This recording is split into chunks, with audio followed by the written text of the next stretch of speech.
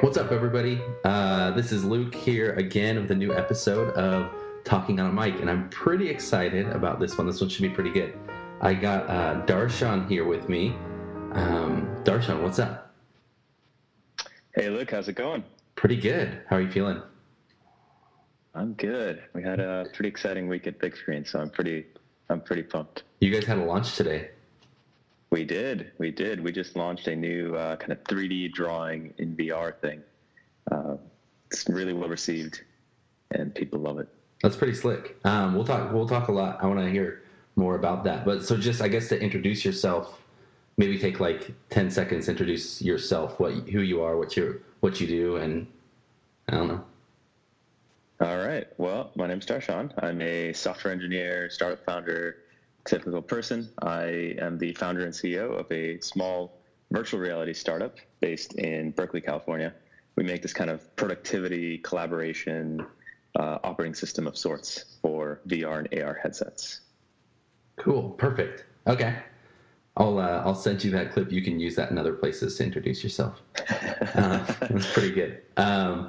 Cool. So this is good. I've been actually kind of excited to talk to you about VR a little bit more because I haven't spent too much time looking into it or playing with it even, and I'm sure that's true for a lot of people. A lot of people hear a lot about it. They hear about Oculus and Vive, but maybe they played with it once at a friend's house but don't know too much about it. So I'm hoping to dive into that a little bit and understand more about like the landscape of VR and AR, and then kind of hear a little bit more about what you guys are doing at Big Screen, if that works out. Is that all right? Yeah, that sounds fun. Perfect. Okay, cool. So let's just go high level with virtual reality. How is it doing? So the VR is actually doing is doing really well in the sense that it's healthy. One of the interesting things over the past few years that I've observed, I've been working on VR full time for about over 3 years at this point, and I noticed about when I first got started 3 years ago, nobody was talking about VR. There was no industry attention. Analysts weren't paying attention to it. There was not much attention whatsoever. And then Facebook bought Oculus for $2 billion. That brought all the analysts. That brought all the attention. Things started to ramp up. And about a year and a half ago or 2 years ago, analysts started putting out these crazy expectations and kind of levels of where VR is going to be, dropping like billions and trillions and like kind of everything, just like pulling numbers, I don't know, out of where, but Weird, yeah. There was an enormous amount of hype and expectations from people, I think, outside the industry. And for everybody within the industry, I think we had a pretty good grasp of where the hardware was, where the hardware is going to be in 12 months. So from our perspective, from my perspective as the founder of a VR company, from the perspective of various people who are building actual businesses and expecting VR sales, the industry is healthy. Headsets are being sold. Headsets are being used and not thrown into closets. And people are making money. Businesses are making money. The apps and games are, while still in their infancy, are showing a lot of promise and getting traction, and people love it. So VR today is healthy. It's doing well. Okay, yeah, because I guess what ends up happening is a lot of people were blown away by what the App Store, was able to do for new companies and new ideas and kind of pushing forward technology. And everyone's kind of asked, like, well, what's the next version of that? Right. And people say, is it VR? Maybe it's VR. And so I think there's like some unrealistic, maybe, expectations on VR to become that quickly. Yeah, I think what everybody understood correctly was the potential for VR and AR to replace the way we interact with computers and content, entertainment and productivity and everything. And that's much about what we're working on even at Big Screen. I think the only thing that people might have been wrong about is the timeline. I think VR and AR will take 10 to 20 years before every single person has a VR AR headset that they use for 10 to 20 hours a day, compared to, that's where we are with mobile and smartphones today. Right. It'll take a long time to get there. We are not there yet today, and that's okay. Yeah. Yeah, you have to remember that back when, like, the iPhone was not the first smartphone. There were smartphones for a while before that, and it. I mean, it's been a long time since that stuff kind of was invented to the point that, like, hey, it's common and everybody has it and everybody uses it all the time. So the expectation that that Right. takes hold in 3 years is just, I don't know, unrealistic. Yeah. So anytime you look at VR today, when you consider a headset or buying software or even using it, you have to put it through that lens of this is still like early adopter hardware and software. It's Right. not meant to be mainstream today. And it's not like a software company where you launch a new app in the app store, and if it's popular and successful can grow to 500 million users over the first few years, right? Like that is Right. conceivable when it comes to making some iOS, app A or game or an some app. other, Right. right, yeah, or some other service. But when it comes to VR, like, yeah, you just can't go in with those expectations. That's interesting. Okay. Right. And then I guess the other, do you know, like, do you actually have any numbers on how many people have or use VR? Like, how many people have a headset? It depends. We do have some number. I think the publicly available numbers are between mobile, console, and PCVR. Those are kind of the three industry segments. So mobile headsets are kind of like Gear VR, a Samsung, or the Google Daydream. And the Gear VR has enormous numbers in terms of volume of sales. And these aren't just gifts or bundles, actual sales. You're looking at about 5 million headsets, which is pretty significant. Huh. But the entry point is so cheap, and the amount of content and the quality of content, there's an enormous amount of lower quality content, the kind of content that you might consume for a few minutes, and then that's about it. So the usage and of the headsets on mobile headsets are extremely different from the PC or console VR headsets, where people might use them once or twice, and they typically do go back into the closet. But the sheer numbers of people that actually have a mobile VR headset is pretty massive, and that's Okay. growing pretty quickly as Yeah. more and more mobile headset manufacturers start to build out high quality, cheap, affordable mobile VR headsets. Do you The console, yes. do you view those as like real virtual reality? Like, there's only so That's a much good you can kind question. of do with it. The devices aren't powerful or aren't that powerful, and I'm assuming you don't have quite the The fidelity. screen, yeah, fidelity, right? Yeah, it has trade-offs. I do think it is real VR. It's just not good enough VR.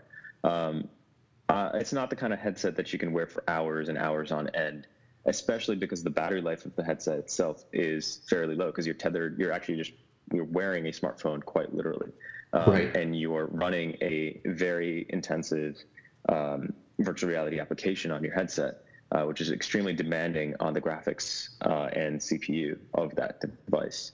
So our average session times tend to actually be longer than the entire battery life for big screen on the PC. So from that perspective, it's VR. It's just not good enough yet. But that's going to change over the next few years. You're talking about the first or second generation of mobile VR headsets, and they have been iterating on that every 6 to 12 months. So you can expect that to get a lot better.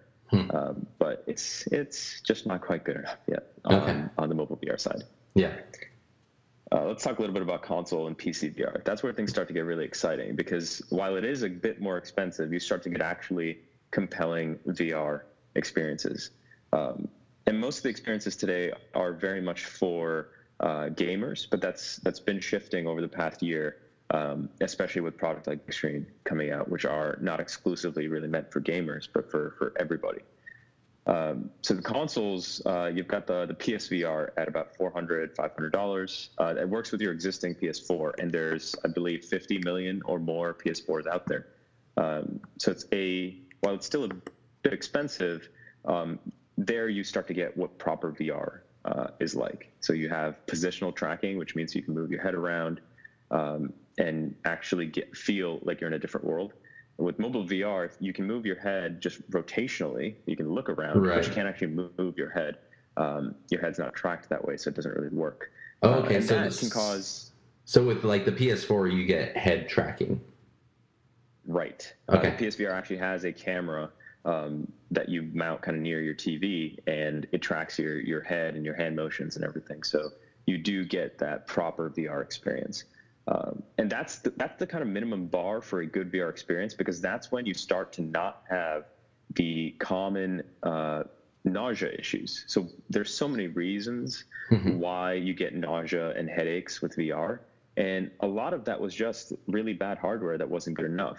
And the Gear VR kind of toes that line. Without positional tracking, if you move your head a little bit and what you see in your eyes doesn't correspond with the movement of your head, it confuses your brain and your vestibular system, and like your actual body starts to feel sick because it thinks it's been poisoned. Oh, interesting. Yeah. So a lot of the misconceptions about all of VR causes people to get sick and how it'll ever go mainstream, it's really due to either bad hardware, like the hardware is just not good enough yet, or it's due to people writing bad software that doesn't perform well enough, or makes the person wearing the headset feel sick because you're throwing them down a roller coaster. You'd probably feel sick doing that in the real world too. Yes, that is like one of the few apps that I've tried, and it's terrible. Yeah, that's probably not the best introduction to VR. Unfortunately, as common as it is, the roller coaster is one of the worst ways to try VR. But I guess it's common for people to have that be their first experience because it's such an easy.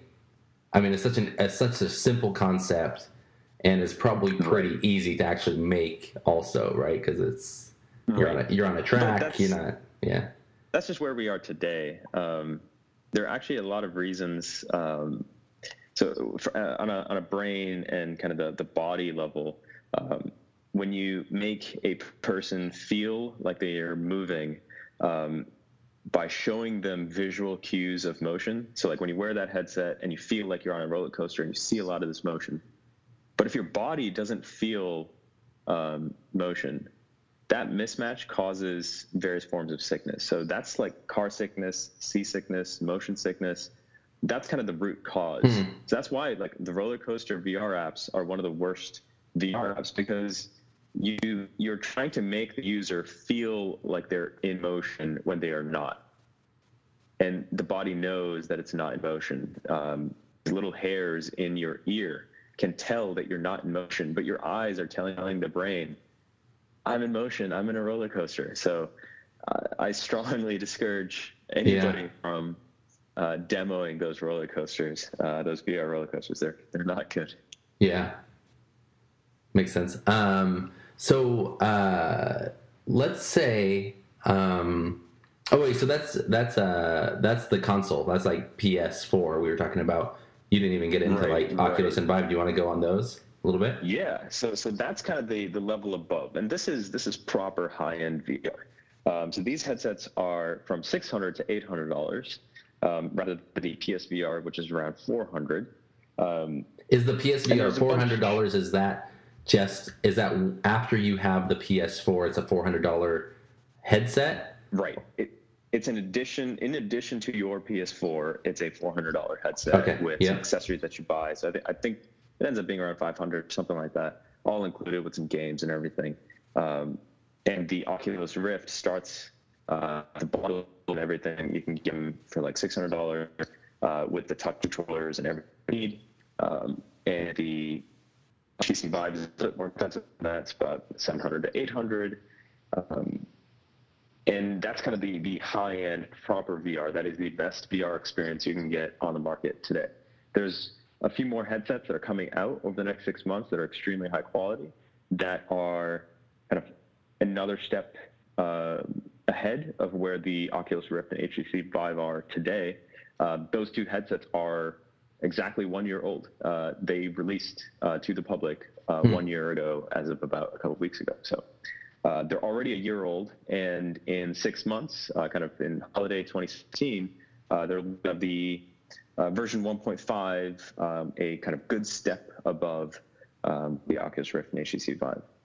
But this is the high-end market, and this is where you start to get the really compelling VR experiences, the really compelling games that people play for hours and hours and hours. including apps like Big Screen. Although that being said, we do plan to, we haven't gotten to what Big Screen is yet, but we will be on all the different devices. So Big Screen is not the kind of application that you need a high-end VR headset for. Okay. But some of the best games out there are built for the Rift and the Vive. Okay, so why? Okay, so help me understand why that is. So you're saying you're saying that the best experiences, are on the Vive and the Oculus, but like, why can't you have those same on the PS4? Is it because the apps aren't there, or because the hardware is better? It's a couple things. The hardware is better. The display resolution on the Oculus Rift and the HTC Vive are equal, but it's a good bit above the display resolution of the PSVR. And the display resolution, the kind of actual display that they use, there are all sorts of technical details about the specifications of these displays that really matter. And those specifications that matter are probably 20 to 30% better on the Rift and the Vive, whether it's the number of pixels, the fill factor, like all these things. And they end up directly impacting your quality of the VR experience, because those specifications impact what is called a screen door effect. So if you're familiar with a screen door and you look through it, you see these lines, you don't get a perfectly clear view of the world outside your place. Right. You can get that kind of experience on the lower resolution displays. If you go back 2-3 years to the VR developer kits that we built Big Screen on, they had these horrible screen door effects where you could actually see the lines between each of the pixels. It's very distracting, very low resolution, very hard to read text. It's very hard to have a great experience when you see these lines. It literally feels like you're looking at this world through a screen door. So the Rift and the Vive greatly improve on that by 20 to 30%. And the V1.5, the next generation of headsets that are coming out in about 6 or so months, they're also another 20 to 30% better than where the Rift and the Vive are today.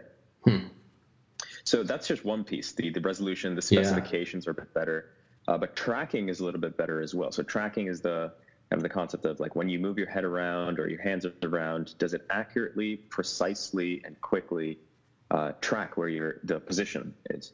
And the HTC Vive, for example, can do sub-millimeter precision tracking of your controllers in your hands and your head. I believe some of the tracking is done at 1,000 hertz, and some of it is done at, I want to say 200 hertz. Don't quote me on that. Too late. You just quoted yourself on it. I'm quoted. And that's crazy. Kind of that's really fast. Yeah. Yeah. But you'd be surprised how quickly you can move your hand, especially in terms of rotations and kind of quick movements while you're. Yeah, I have really good reflexes. Yeah. Right. Yeah, I've heard the famous Millar reflexes. That's right. So the tracking part is much better, and the bigger piece is just how kind of all of the pieces function, right? You're connected to a high-end Windows PC with a graphics card that is probably a good bit better than the PS4 CPU and GPU. So this allows you to run much higher-end experiences. This allows you to render higher quality, higher resolution applications. So it just looks, feels, and performs better all across the board. So that's why you want to that's the benefit of stepping up from that 500 level tier to the 600 to 800 level tier. Gotcha. So I actually have a somewhat controversial opinion when it comes to the price of VR and whether it's going to go down, and VR is too pricey today. All inclusive, the high-end VR, the PC VR segment, you'll need about a $500 to $1,500 PC. $600 PCs will have most of the components you need and will work properly with high-end VR. So all inclusive, the total cost of owning a VR headset in the PC world is only about $1,000. About a year ago, it would have been about $1,500, but that kind of bar that you need, the performance of your PC is dropping and dropping and dropping. So in about 6 months, your average $400, $500 Windows PC will be able to run really great VR experiences. So the cost of ownership and kind of all the systems that you need, the PC, the headset, the controllers, you can have it for $800 or less. Okay. And the immediate reaction from a lot of people will be, that is so much money. Like, why would you spend $800 on something like that? And you're right, it's a lot of money. But my theory is that there's a kind of utility hump that you need to get over. The product, hardware, and software, the whole ecosystem needs to provide sufficient utility to convince customers to go out and adopt these systems. It's not about price. It's about price and utility at the same time. So if you provide sufficient utility to the customer, that will justify the price. And the way I approach this is that the quality of VR and AR, the kind of quality of hardware and software that you can provide a customer, if the budget is $50, is really not that compelling. And the comparison to make here is your smartphone. So most people listening to this right now are probably on a smartphone that costs about $600 to $800, and or $1,000, right? Or $1,000, right? If you want the 128 gigs and all of that. I mean, I think my iPhone cost me $900. Yeah, 7 Plus with 128. Go back 10 years, right? Go back 10 years. If you told 10 years ago, told yourself you're going to pay $1,000 for a phone, no way, plan for the phone, a phone, you would laugh. You'd be like, why would I possibly do that? And you'd say, but apps.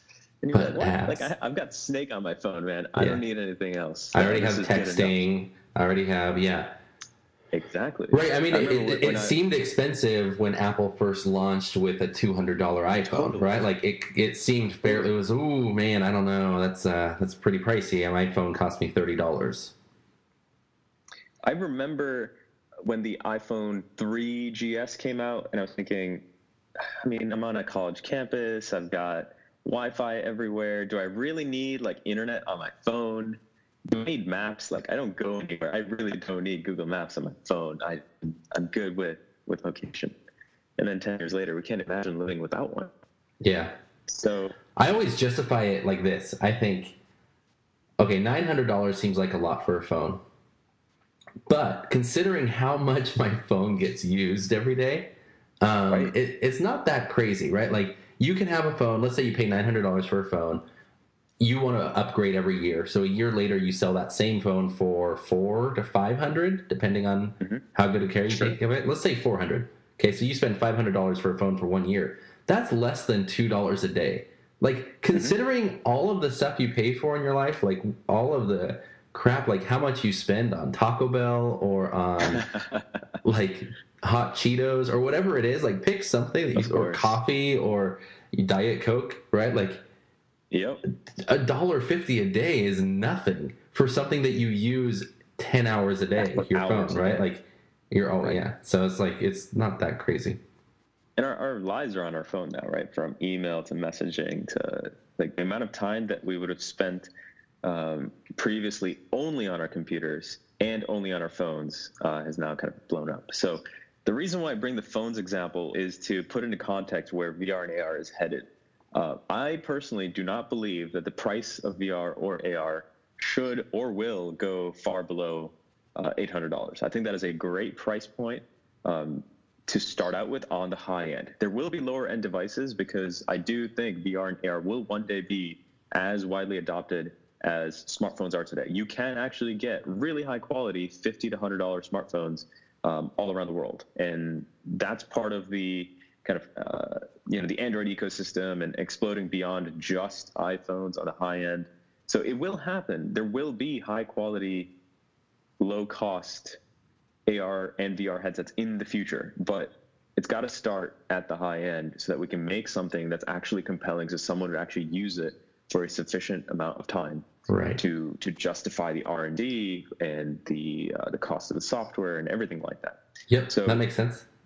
I think the way we should be approaching this is really how do we get the utility of VR and AR, and at this point it's a software question, and that's why I'm actually working on a startup full time, and why we're doing well and all that is because this is now a software opportunity. It's now up to people like ourselves to just make useful software that's either compelling from a entertainment perspective or productivity perspective or whatever it may be, to make something so useful that people find value out of the $800 that they put into a headset. Yeah, that makes a lot of sense. If you were gonna make it cheap, it's gonna suck. And if you don't make it expensive, you're not going to get people working on it. Right. So you have to have some sort of balance to push it forward so that 5 years from now we can look back and say, hey, remember when we didn't have VR? That was weird. How do we ever get anything done? And one interesting kind of older example would be the early days of the PC industry, where when you compensate for inflation and such, people were spending $5,000 to $10,000 to have a personal computer at home or work to use word processing tools, desktop publishing tools, and to play video games. And obviously all of those categories became massive and led to many massive companies that we know and love today, Adobe and Autodesk, and Mac OS with Apple and everything. Like all that entire industry started with computers that cost $4,000 to $10,000, and today nobody's buying $4,000 to $10,000 computers. No. Almost nobody.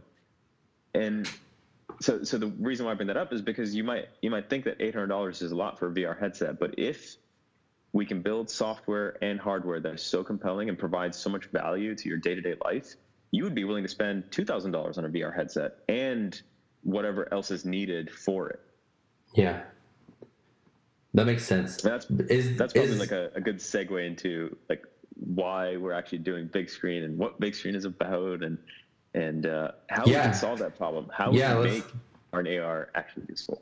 Yeah, I do want to hear about that. I want to hear all about Big Screen, but I also want to hear about but maybe we can do that next. Is like other apps that you have found as like the most interesting things in VR. But do Big Screen first. Talk Big Screen. Okay.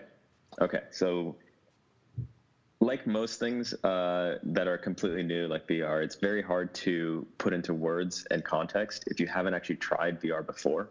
It's like trying to explain what the internet is to somebody in 1980 that's never seen it or tried it or used apps. Sure. It would make no sense. So with VR, you put on your headset, and typically you've got these controllers in your hands, and you can see this completely virtual world. You can shoot things, or you can grab things and play with them, or you can draw.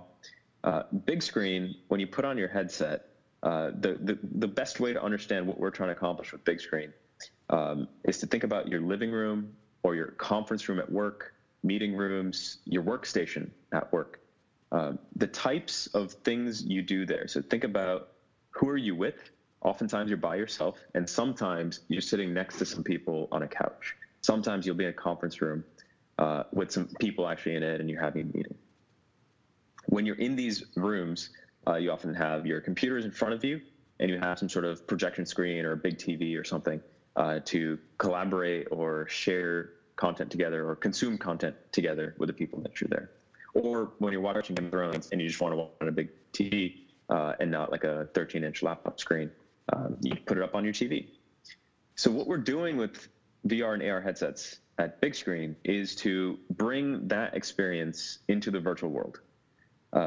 So we give you big virtual screens for you to use your existing applications today. So when you put on your headset, you will see in front of you your computer's desktop. So all of the apps that are on it, Slack, Photoshop, Chrome. But rather than seeing your desktop on that tiny little 13-inch laptop, you would see it on a big customizable screen. So you could pull up to videos in Chrome, but when you watch it, you're watching it with a VR headset on this massive screen in a virtual living room. So if you're like me and you don't have a big TV and you want to watch some Game of Thrones, it's actually a lot more compelling to watch Game of Thrones on this massive TV that's 20 feet long and not just 60 feet long, or sorry, 60 inches long. 60 feet, right. And to feel like you're in an IMAX theater, to feel like you're in space on Mars, right? We can take you to different worlds and bring your content with you. So you've got decades of content, whether it's applications like Photoshop or infinite libraries of content like Netflix and YouTube. We now provide you a better way to experience that in VR, because we can give you this big screen, we can give you this completely customizable computing environment. So it's also, everything I've said so far is about kind of bringing your computer into VR, so that you can use your existing applications. Every single application you use today, you can use it in VR on these big screens. You can have applications kind of off to your side. You can have multiple monitors. Like, does if you want to have that, like, oh yeah, okay. So does it actually just replicate what is on your computer screen, or does it know what apps, and you can kind of move them around and create 10 different screens with, one screen per app, or what, or like, that kind of control over it? Or it's a little bit of both. And some of this is where we are today and where we're going. So today we primarily show you just your actual computer the way it's used today. An actual desktop. We don't try to like grab applications based on how they're running and like move them out of the screen. We don't do some of that yet. We do have plans for doing that in the future.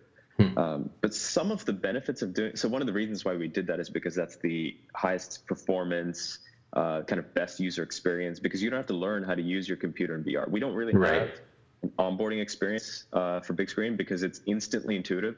People spend hours and hours and hours using big screen, but they didn't need a tutorial because they know how to use their computer. They put their headset on, there's their computer, they're off to the races. But in the future, we're doing all sorts of stuff by building native applications. So we actually consider these screens to be legacy screens. When you see your desktop in VR, I consider that the legacy desktop. That's all of your old applications, your old ways of working, everything else you used before big screen came out. Okay. We're also building kind of a native apps platform. So think of this as an operating system. We support all of your legacy apps on this operating system, but we're also creating new ones that are natively built for VR, natively tailored for this kind of experience.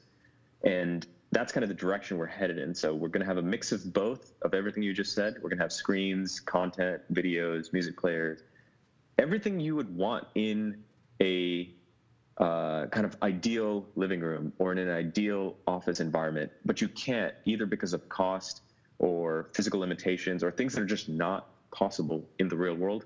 That's the direction we're headed in. Okay, so what are some of the examples of these native apps that you guys have or maybe are thinking about? Okay, so I'll give you two examples. One is something a little bit more consumer focused, and one is a little bit more collaboration and business focused, which is where the company kind of originated, was to focus really on, and where our like long-term focus and kind of the core culture of the company is about productivity, utility, collaboration. The consumer kind of tool that's native to VR, that's not possible in your living room today, but would be really cool. And we just released this today.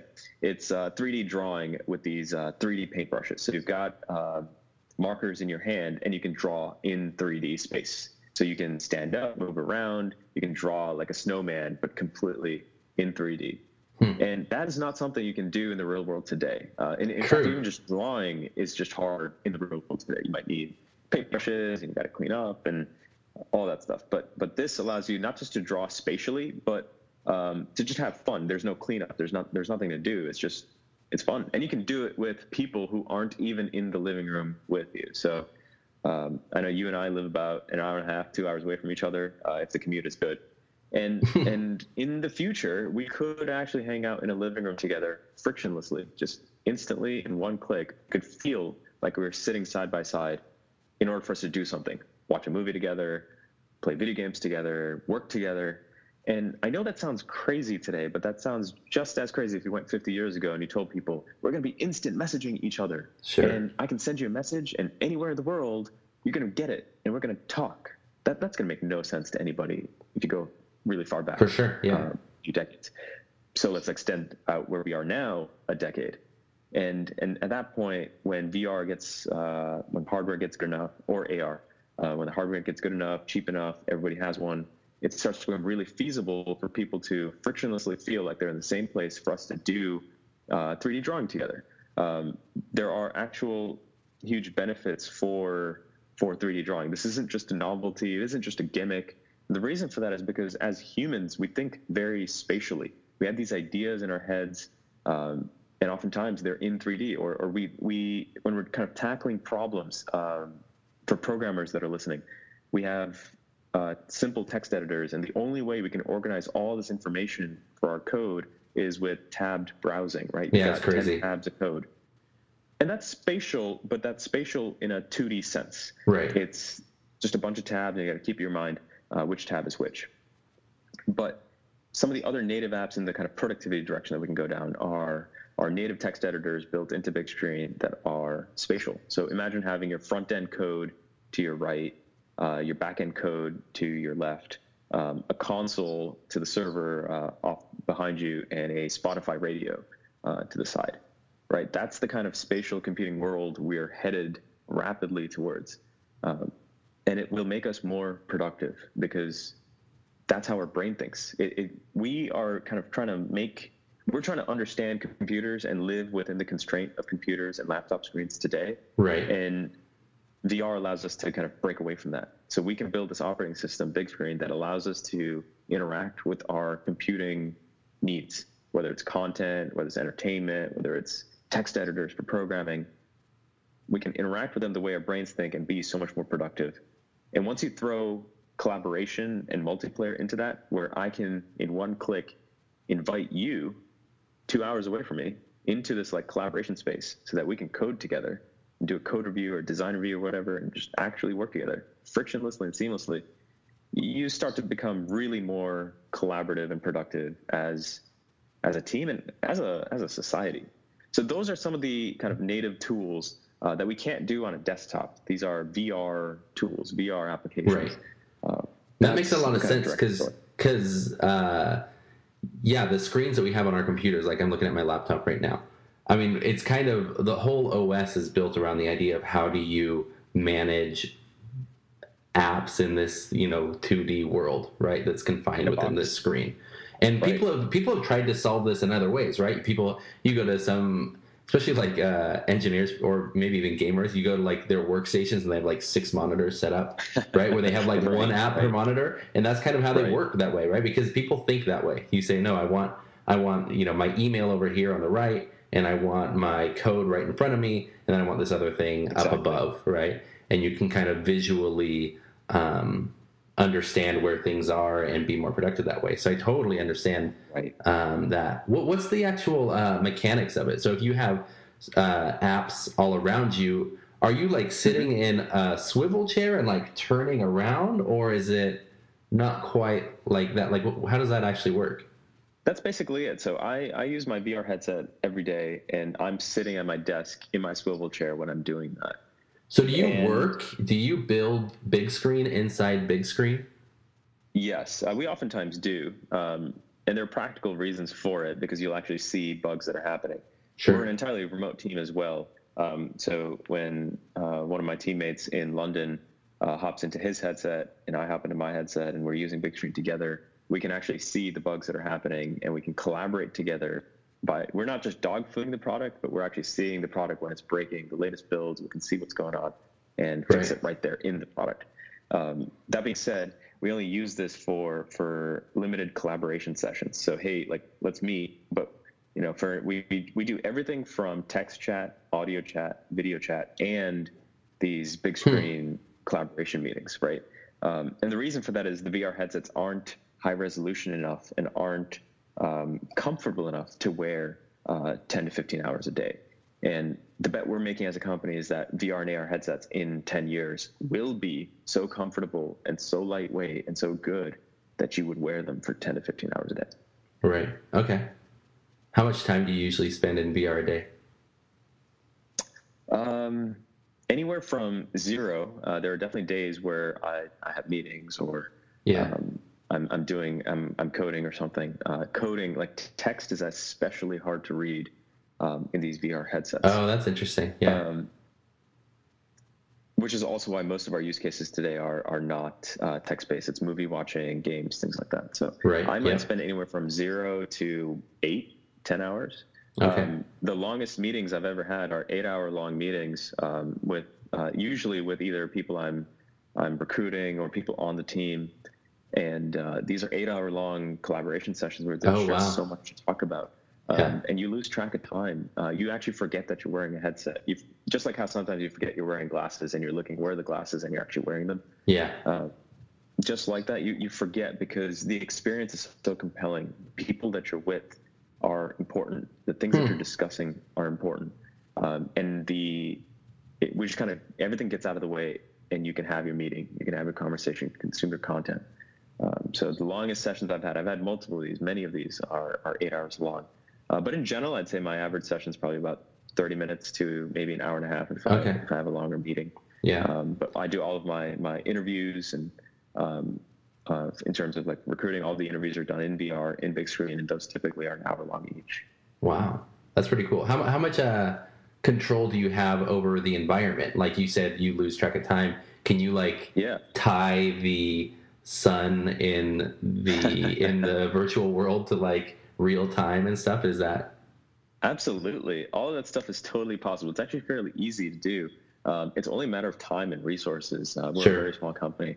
Right. We recently just hired our fourth person. We went from 1 to 4 in a very short period of time. Hey, that's pretty cool. Only 10 by the end of the year. So a 10-person company we're very limited and need to focus, but we will have some of those reactive dynamic environments in the near future. Yeah. Time of day, cloudy environments, all that. So right now we have this like really high-end apartment with living rooms, kitchens, a couple kind of bedrooms and side rooms for you to like jam in.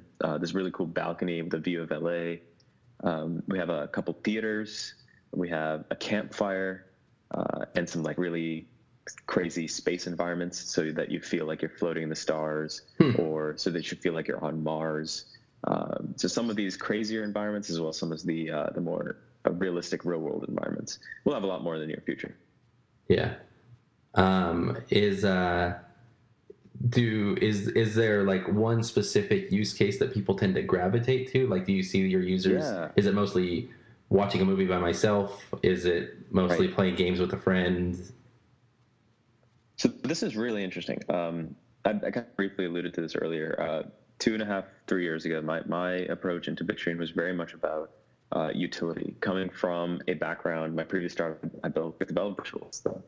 Ideas and products that I've been deeply interested in are tools, utility, value to people to make them more productive and collaborative. So my approach was to focus on that, but I knew for sure that VR headsets weren't going to be good enough for programming and a lot of actual productivity for a very long time. And it's going to be that way for probably another 2 years. It probably won't be until 2019 or 2020 where we can realistically work in VR every day for your work week for 4 hours or more a week. Yeah. So knowing that, we built a very general purpose product that can be used. You can pull up whatever you want on your computer and use it. Right. So we focused our marketing. It's a general purpose product, just like your Mac or Windows, right? These are meant for gaming, for watching movies, for programming, whatever you do on it, you can do. So similarly, we tailored our marketing towards consumer entertainment use cases, and that remains the most popular use cases. So it's watching movies, it's playing video games, playing your favorite 2D video games like Counter-Strike or Overwatch or Rocket League, like all these like really popular video games. Now play them on a massive screen with your friends in a virtual living room. And that's also reinforced kind of why our metrics and engagement numbers have been kind of insane. So we see our power users spend about 20 to 30 hours a week using VR headsets. And that's one of the surprising things. So we dug in, we tried to figure out like, what are people doing for so many hours? Like, why is our average session time? We're approaching 200,000 users and our average is about 40 minutes. And a lot of people, we're still in beta. So a lot of people are crashing, and obviously the session times, if you're crashing instantly, is like a second or a couple seconds, right? So the average is actually quite skewed. And we've been trying to understand, like, why are people spending so much? How is this even possible? I didn't expect this engagement or retention or usage this early on. Like, we're talking about metrics that we expected in 2 years today. And the reason is because when you're watching a movie and time fades away and the environment feels comfortable and the light from the movie is just like shining in this environment around you, kind of like those like Philips Hue things that you can stick on your TV, and it'll make the light in the room feel like the TV itself. So when you're in this like really great environment and it feels comfortable, and if you're with people that you are hanging out with and you like them, you can just play for hours and hours and hours. You can watch movies for hours and hours every night. So one of the things we saw were people making these rooms. So provide a little bit of context. You can use big screen just by yourself. So that's single player, with your friends in a private room. So people you already know, or publicly with random internet strangers. Seems I have dangerous. no idea what the break. Right, it is definitely the Wild West of the internet. So you meet everybody. You can meet people from Australia, England, Germany, China, Saudi Arabia, like literally all over the world. You will meet interesting, cool people, potentially weird people, potentially like you see everything, right? You see the internet. And for some people, that is a compelling experience, right? To hang out with random people, to meet new people, that is actually a compelling experience.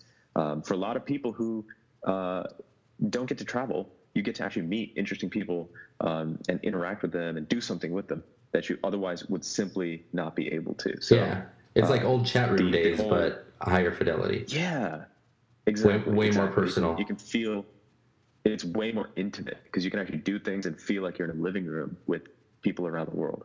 It's actually bringing people together. It's really connecting people in a meaningful way. So those are the three ways you use big screen. I didn't know a year ago when we launched, big screen is now just over a year old. I didn't know what the breakdown was going to be, but it turns out about 70% of time ends up being spent in single player, and about 15% is privately with people you already know, and about 15% is publicly with random internet strangers. And that kind of makes sense because you spend most of your time on your computer, on your laptop today in single player, right? Effectively not talking to anybody. You're just, you might be using social apps, but you're not actually like sitting side by side with someone. I hope you're not spending 15 hours a day watching movies with people, right? Like you typically aren't socializing that much. Depends on who it is. I mean, there are definitely those days when a Netflix show comes out and you binge it all in a weekend. That's so true. I've definitely done, but that's why our usage numbers are so high, is because people are spending so much time either in single player or with their friends or with random internet strangers consuming movies. Oftentimes, it's you're watching a movie just by yourself, and then you get an invite from a friend, and you go hang out with that friend, and you maybe play some video games together. And you're like, I should probably get some work done. So you leave, and then you work in single player again. So these sessions are long and productive and enjoyable, and it keeps people coming back over and over again. That's pretty awesome. So you said something about 200,000 users or something like that? That seems like a lot for a virtual reality app. It is. We're one of the most used, most downloaded, highest rated. We're doing pretty well all across the board, but it's still a beta. My outlook to big screen is I see all the bugs and everything that we need to do, and it's just like, this product sucks. There's so much you have to do. So I'm actually surprised people are using it so much because I only see room for improvement. Sure. We're still very much in a beta. We're hoping to launch like a 1.0 in about 6 months, kind of where we feel like the product is in a kind of stable state.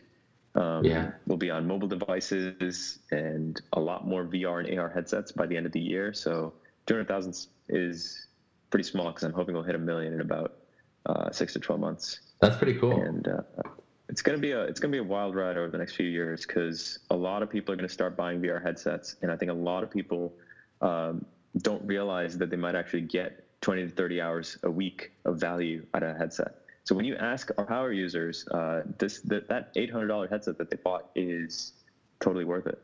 We actually have users that upgraded their internet connection and bought new PCs just so that they can get a better, higher fidelity experience in big screen because they're using it that much. Oh, wow. That's pretty awesome. It's going to be fun. That's got to make you feel pretty good, or pretty excited at least. So you Definitely guys, excited. Actually, you guys actually just raised a round, right? You just raised money. Yeah, we raised it last year, and we just announced it. Oh, okay.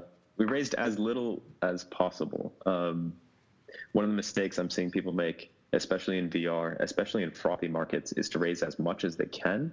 And in frothy markets or hyped up markets, you can easily raise 20 million or more on little or no traction. There are plenty of VR companies that have more employees than daily active users. Really? And I think that's kind of, kind of embarrassing and dangerous.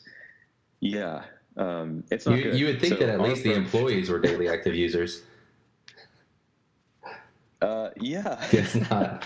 um, It's pretty no, it's bad. often not the case. So that's a dangerous way to build a company, and our approach has been to raise as little as possible at reasonable valuations, where an acquirer could actually acquire you at a multiple of that valuation rather than the opposite, Right. which is the way most companies are currently operating. Yeah. So things are healthy, things are good. We're raising as little as we can to build out the team over the next year or two. We're going to go from 1 to 10 over the next year, and maybe in 2 years we'll be about 15. I want to keep this as small as possible because I think much smaller companies can get a lot more done. I actually think like 100 people can get less done than 4 or 5 extremely motivated, extremely talented people sitting together in a virtual room, not necessarily a physical office. We don't have a physical office yeah, yet. but that's totally true. I mean, a lot of companies make that mistake and get excited about building a big company and hire really quickly, and it just slows them down and makes it. I mean, it makes a lot of things a lot harder. Yeah, and they I struggle think because of it. So it comes down to like what your motivations are as a startup founder. Is your motivation to have the most valuable company? Well, one quick way to do that is just to raise as much money as the highest valuation possible. And then you could pretend like you have a thing that's worth $1 billion, but in reality, it's just propped up by high valuations.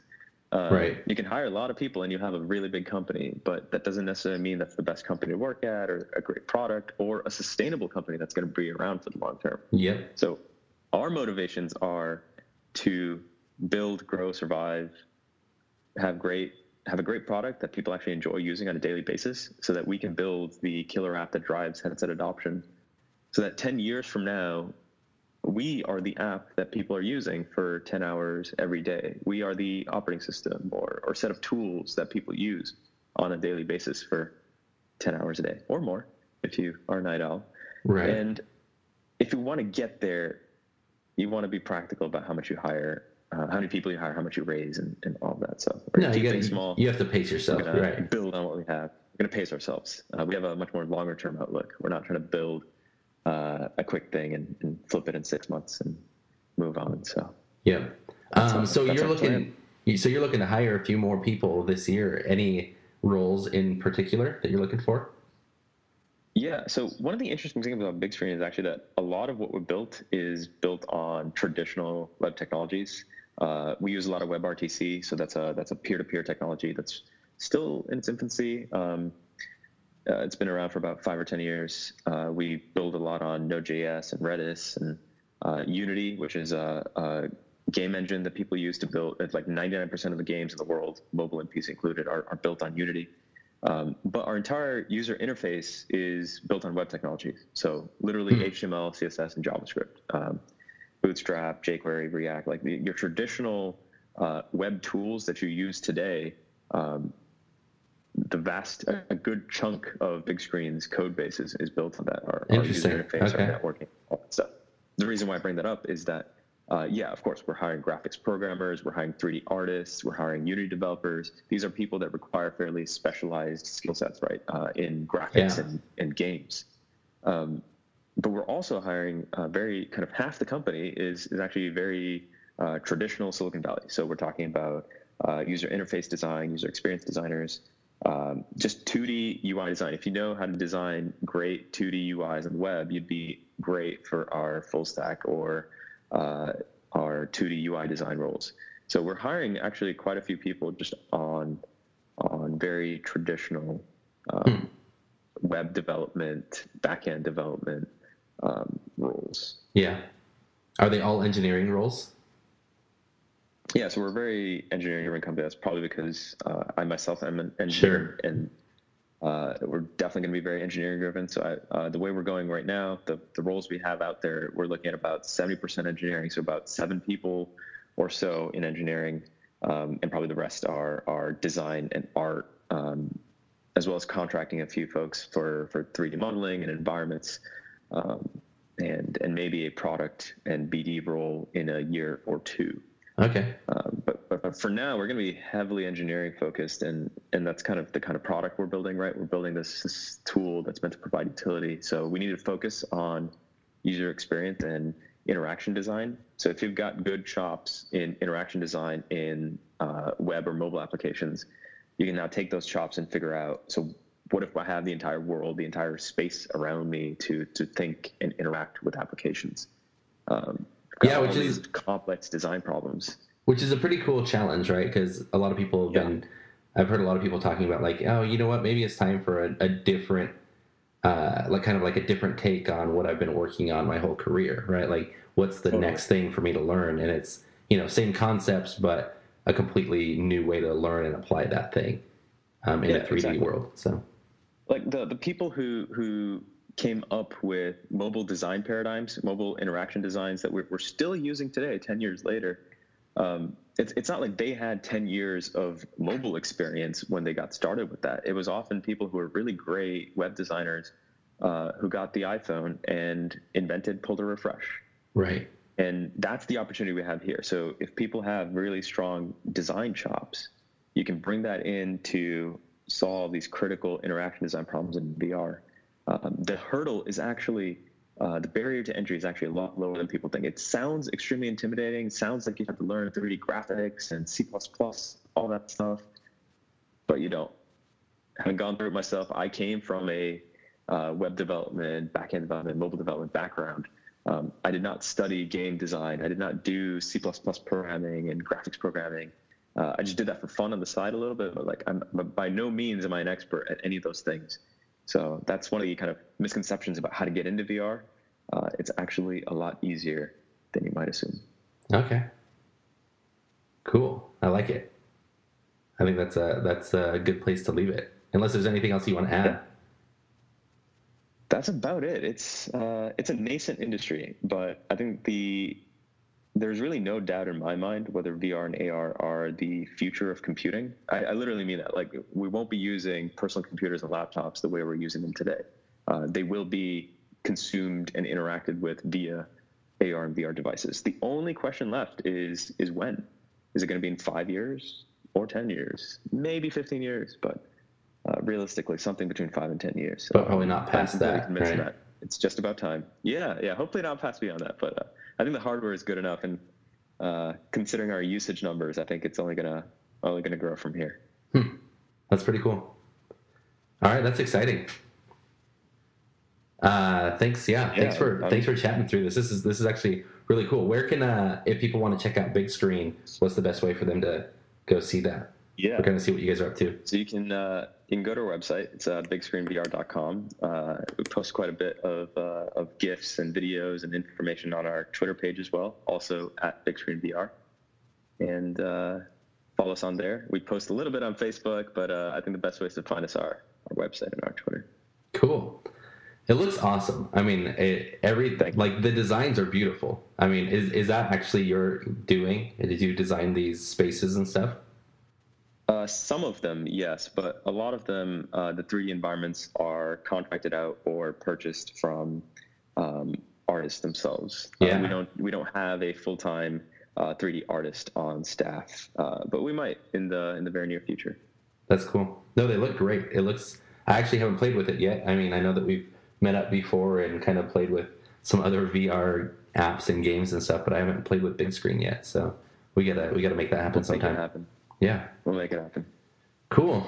All right. Well, thanks for joining. That was awesome. Yeah. Thanks for having me. This is exciting. No, I'm actually really excited about VR. I think that there's a big opportunity. People are kind of squirmish and they don't like the idea of putting a screen on their head and kind of checking out into a fake world because that, for some reason, scares people off, which I get. It seems weird and it seems unnatural and it seems, I don't know, just kind of...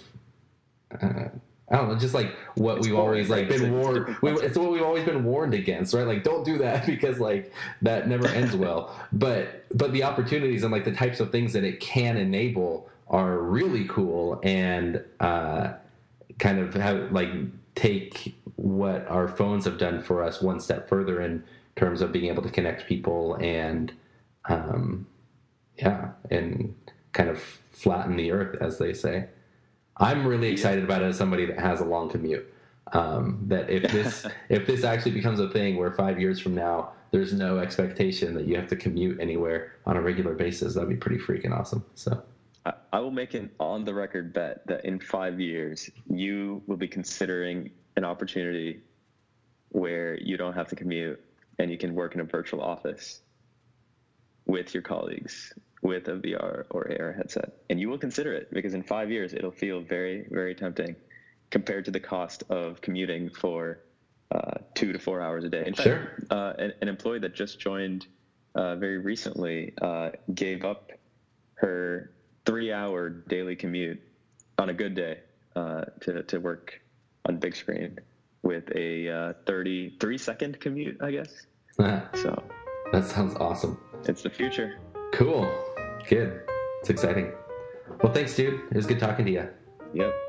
Good talking to you. We'll set up a demo and show you big screen sometime soon. All right, we'll do it. See you, everybody. All right. See ya.